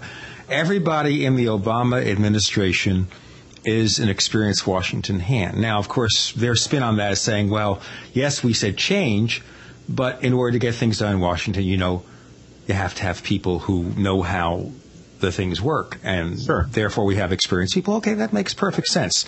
It also means that will temper what he does or can do, because he still has to deal with the establishment. So I see no development, despite our feelings of optimism about this, that maybe things will change in that way. I think he has too many things on his plate to worry about UFOs unless there's some external event. And even if there is a major flap somewhere in the country, somewhere in the world, and that always happens every few years anyway, I don't think it's going to change anything. I think people are so busy worrying about how they're going to make a buck, how they're going to even get a car loan, because the banks, of course, will not give anybody any money unless you have a sterling credit record and $1 million in the bank. But if you're just a normal schlub like the rest of us, you can't get a car loan, you can't get a credit card, they're cutting back on credit lines. You're lucky at least you can buy gas because the price of gas came down. Wasn't that a scam too, by the way? Oh. It was so obvious here, so obvious that the price of gas, the price of fuel, the price of oil was artificially inflated, not because of the sheikhs and Arabs and all these people in Saudi Arabia and the Russians and Venezuelans and all that stuff. It was all because the oil speculators moved up the price. They kicked up the price and they got out before things collapsed. Yeah. It collapsed like a house of cards, not because a couple of % less people are filling their gas tanks. You can't believe that. It was a house of cards waiting to fall, and I just worry about what else is going to fall. Well, I'll tell you what else is going to fall. In the same way that we saw extreme manipulation by speculators of the price of petroleum, I think this year we're going to see a repeat of that with the price of food. This has been building now. I think in 2009 we're going to see that blowout. I think we're going to see the $5 loaves of bread. I think we're going to see the apples for $1 each, which, by the way, is sort of where we're at now.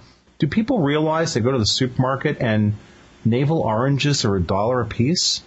That's not an accident. I think we're going to see that increase. We're going to see the price of beef increase significantly.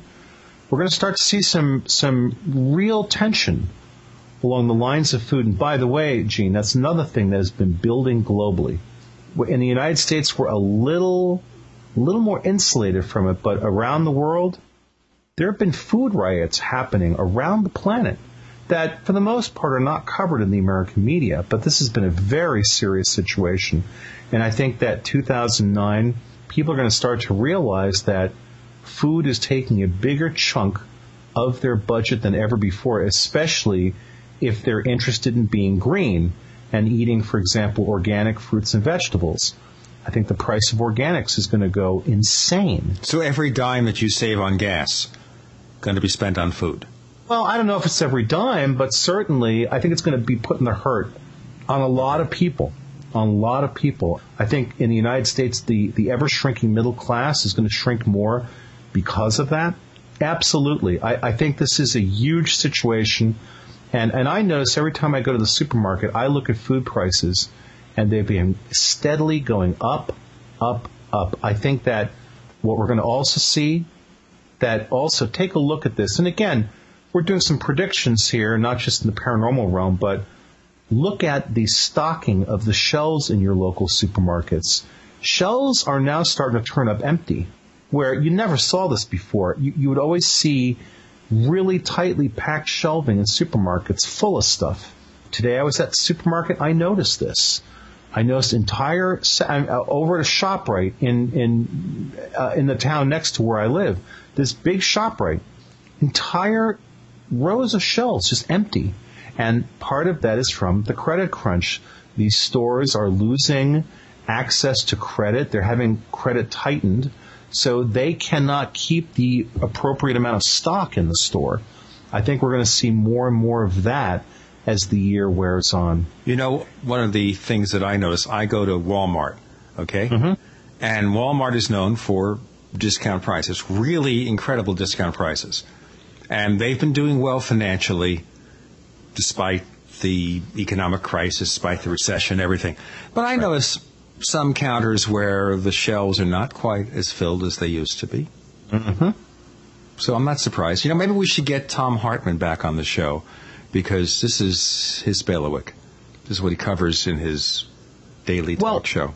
You know what? So the thing is, of course, that this is not the provenance of the Paracast. We don't normally talk about these topics. This episode is a little out of formula. It's first episode of the year. Whatever. You know, we're focused on the Bill Nell episode in many ways. And I said to you, let's just do a nice, loose kind of a discussion that people haven't heard from us in a while. And we're not going to spend a huge amount of time, you know, crapping on other podcasts, because people have accused us of doing that in the past. I think there's only really one or two shows that we ever really crap on. Most of the time we probably don't. Sure. Well, you know, and some of them, you know, really deserve it, obviously. And let's not take it down that route, because I said we weren't going to do that. We just want to have a little conversation, you know, and invite our listeners in. So we shared some music, some other movies that we found really interesting. I know that people are really looking forward to that next Star Trek film, which is, I have to tell you, the first Star Trek film that I've looked at and I thought, man, I really want to see that. I don't usually respond that way to Star Trek movies. Well, if he does what some of the other directors have done to reinvigorate other franchises, it'd be very interesting, because Star Trek became such a retread of itself. Yeah. With each successive series, they would simply repeat what was in the previous series and try to relate it to their own experience. And it got to a point where it got to be just, it's the same basic relationships. Did you watch that Bakula show? What was it, Enterprise or something like the Yes. I never saw an episode of that. Was it any good? It was fair. It was fair. It was losing steam. They were out of ideas. They were trying to show the Federation at the beginning, when it became the Federation. That would even predate the new Star Trek reimagining.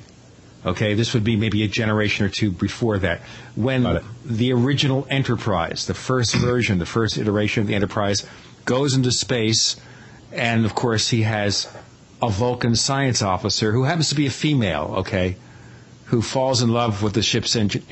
Anyway.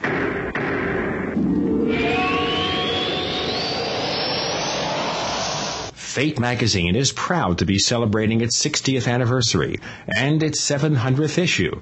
That's 60 years of bringing you true reports of the strange and unknown.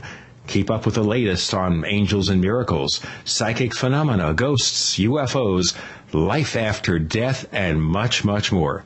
It's bigger and better than ever. Subscribe now by calling 1-800-728-2730 or online at www.fatemag.com. That's 1-800-728-2730 or www.fatemag.com. What are you waiting for? Your fate awaits.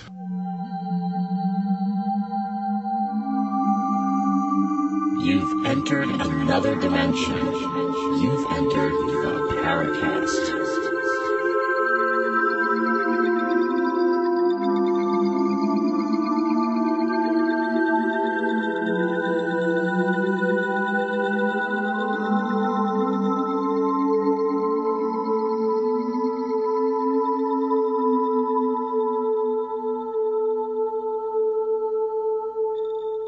We're going to go on for one more segment of the Paracast where we are talking shop.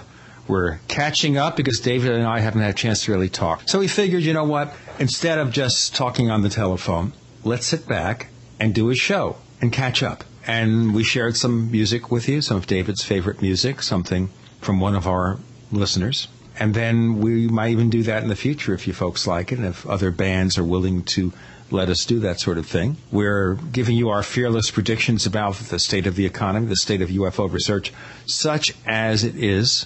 And I'm sorry I'm so pessimistic about UFO research. I must really sound like the negative, nasty Nate here, because I'm just trying to get all those alliterations correct.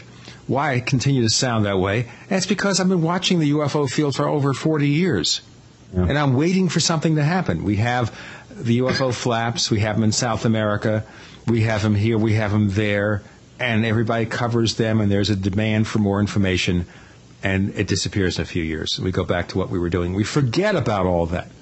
We forget that Donald Kehoe wrote a book in 1955 that Stephen Bassett must have read, and it sounds like sometimes he's just replaying it for us, and I'm sure he's sincere. You've had deep conversations with us, but where do we go? How can we progress from here? Well, I'll tell you what I'm really hoping is that James Fox's next documentary gets mainstream exposure, gets some, real, true, wide distribution. I think that could do some wonders for moving the discussion forward. I think James is a great guy. I think we made that pretty clear on the show. We weren't, and sometimes, I realize that sometimes some of our listeners might think, well, why are these guys fawning over certain people? And then why do they attack other people? Well, look at the work that James Fox has done. Look at Out of the Blue, or the first documentary he did that's on the other disc that's included with the 5th anniversary edition. This is a guy who's doing really impeccable, unimpeachable stuff.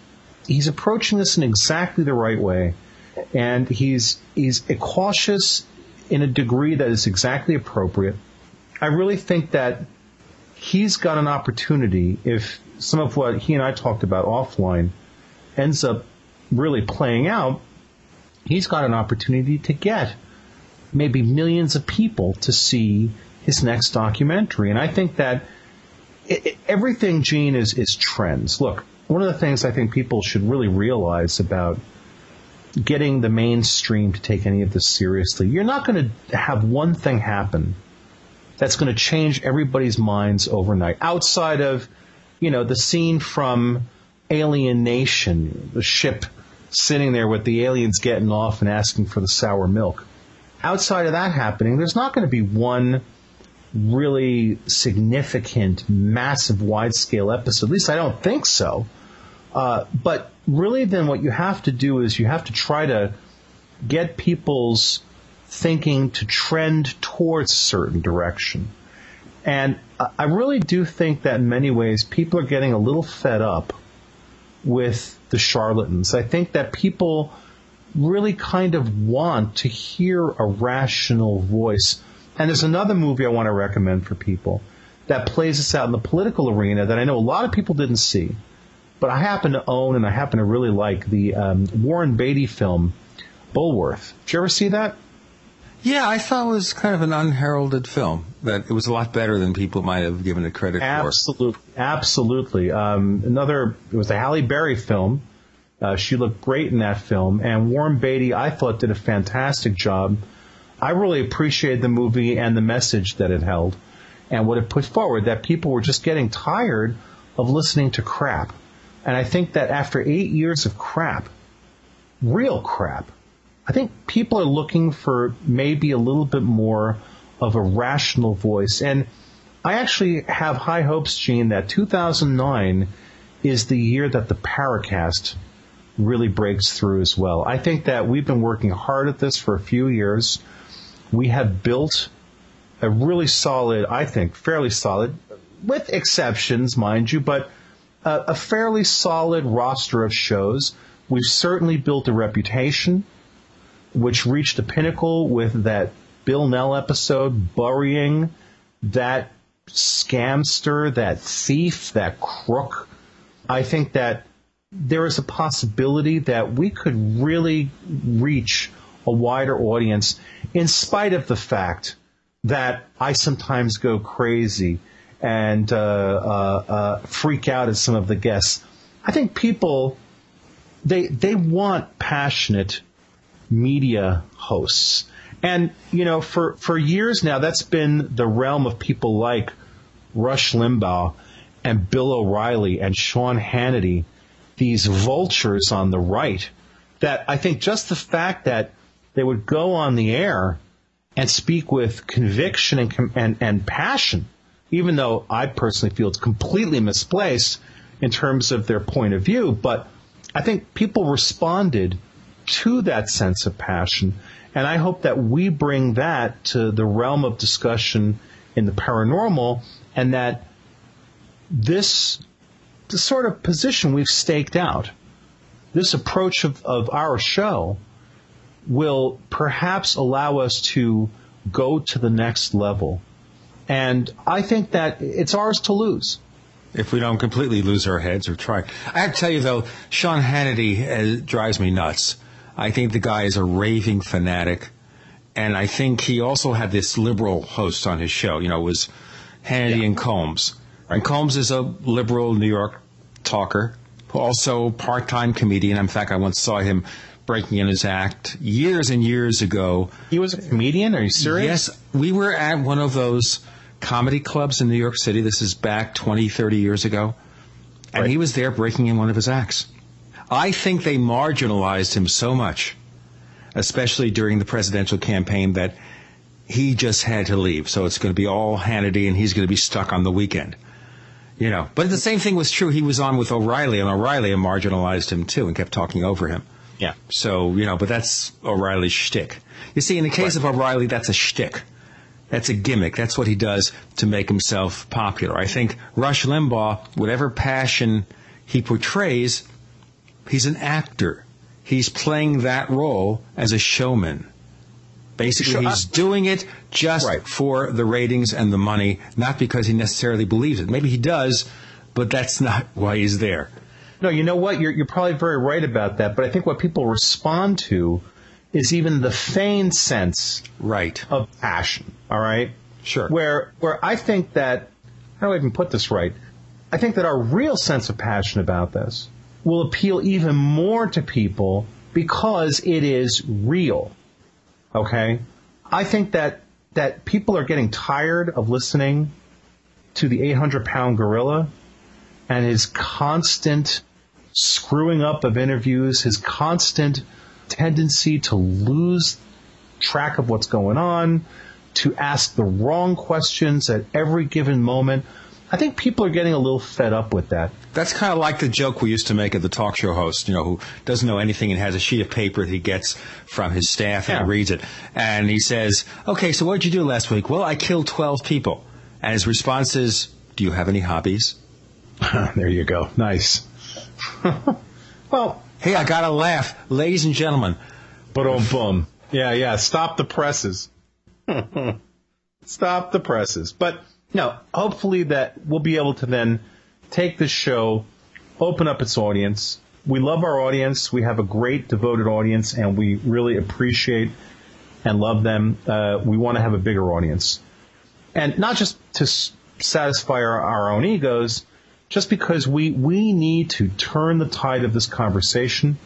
We need to expose more charlatans. We need to cut the noise out of the signal. We need to chop away the noise and just throw it to the side where it belongs. We need to eradicate it. And we're going to make enemies doing this. I realize that, Gene. And what are you going to do? I don't want to be everybody's friend. I've never wanted to be everybody's friend. And people don't know about me is that I have a track record of doing this kind of stuff in high technology for years. Anybody who knows anything about the live picture debacle from metacreations/HSC software and remembers my involvement in helping debunk live picture, you know, a product that made ridiculous claims that it could never really fulfill based on a set of lies that I methodically exposed because of my passion for the imaging world and the realm of imaging software and my long-time involvement in it. This idea of cutting away noise from signal is something I've been doing for years and gained quite a reputation for in the high-tech world, which is, I think, how you and I originally connected and how I got involved in doing stuff on the Tech Night Owl show. So I think that this is, in many ways, a natural role in this paranormal realm where obviously we know, and let's just, let's close out this episode with some statements, some proclamations. We know there's something going on. Okay, I think people now realize that this is our attitude, but I think it just needs to be stated here as we go into 2009. We're sort of past the point of asking the question, are UFOs real? Yes, they're real. Do people see ghosts? Yes, they do. Do people have unexplained events that have no correlation to anything we would consider to be normal reality? Yes, they do. These things are happening. We don't have explanations for them. We have a whole boatload of theories. We don't have solid explanations. So I think it's comfortable at this point to make the statement that anybody who offers you absolute packaged answers to any of the questions that we tend to ask on the Paracast, anybody who offers you something that is a one-stop shop of answers is, by definition, useless. They're making stuff up. They're looking to sell you something. They're looking to pull the wool over your eyes, and you can sort of assume that the minute they say, "Oh, I can tell you exactly what's going on."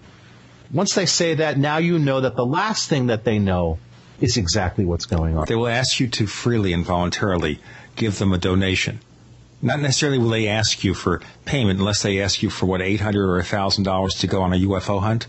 Yeah. I never figured that one out. But wait a minute. Hold on. That's another prediction. Greer will produce babkas with his free energy scam. Nothing will come from it. Also, I'd like to point out, now that we're in 2009, when people are listening to this show, Dr. Greer went back on what he told us, that he would be releasing a CD of images taken on his little intergalactic picnics. Oh, yes. Yeah, that never happened. More nonsense and lies from Dr. Greer. So I just want to point that out, because he assumes that people would simply forget that he said that. So far, I've seen nothing. Now he's on to his energy scam. Hopefully, there'll be something that will come out about Greer that will bury this guy. Will just make him go away. Maybe he wants his $50 billion, and he figures at this age, by the time he gets his $50 billion, he'll be so old it won't matter if they catch him. No comment. But hopefully this will be the year that Greer really fades away. God knows, that's another guy who has done so much damage to this field that he needs to be eradicated. We should also take the exopolitics movement and have it die out of mercy, do a mercy killing on exopolitics. Now, I'm afraid that's not going anywhere for now. But I predict that in 2009, we will crucify, you and I, on the show, will crucify a key member of the exopolitics movement. Just chop their heads off. So that's a prediction that I think we can keep. Figuratively, not literally. Don't come back and assume that I'm an axe murderer, that I'm really like the character on TV, Dexter, where I find the victims and I find the killers and I take the killers out. Should I rent that on DVD? I think I should, right? You should. It's really a good show. It's the same guy, Michael C. Hall, who was playing the gay Undertaker in 6 Feet Under. Yeah. Oh, yeah. Totally opposite here. He's the macho man here. Cool. I love 6 Feet Under. I thought that was a fantastic series. I watched the whole thing on DVD. Yes, same here. My friend Wendell, bless her, she told me, you got to watch this, and she was like totally addicted to it. And I'm like, well, what about Undertakers? Are you serious? She's like, it's not what you think. Watch this. Trust me. And she was absolutely right. I ended up falling in love with the series. What a great show that was. And it had a real ending, by the way. They actually had one episode where they wrapped everything up. I saw it, and it was beautiful. Great ending sequence. A wonderful, wonderful way to wrap that show. And the talented people, like that girl who plays the daughter, their sister. Oh, yeah. She's this incredible dancer, singer. And if you look at her credentials, she's got Broadway experience and everything. And just occasionally she lets it out, and you see this brilliant talent that lies within her. Very cool. It is a great show. 6 Feet Under.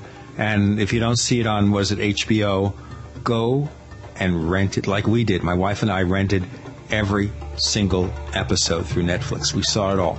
So we would recommend it. See what kind of episode we had? We talked about UFOs. We played a little music. We talked about the thieves and liars in the paranormal field. We talked about our favorite movies and TV shows, at least some of them. And now it's time to go. Thank you for listening, everyone. To the Paracast. To the Paracast. The Paracast with Gene Steinberg and David Biedney is a production of Making the Impossible Incorporated. Join us next week for a new adventure in the Paracast.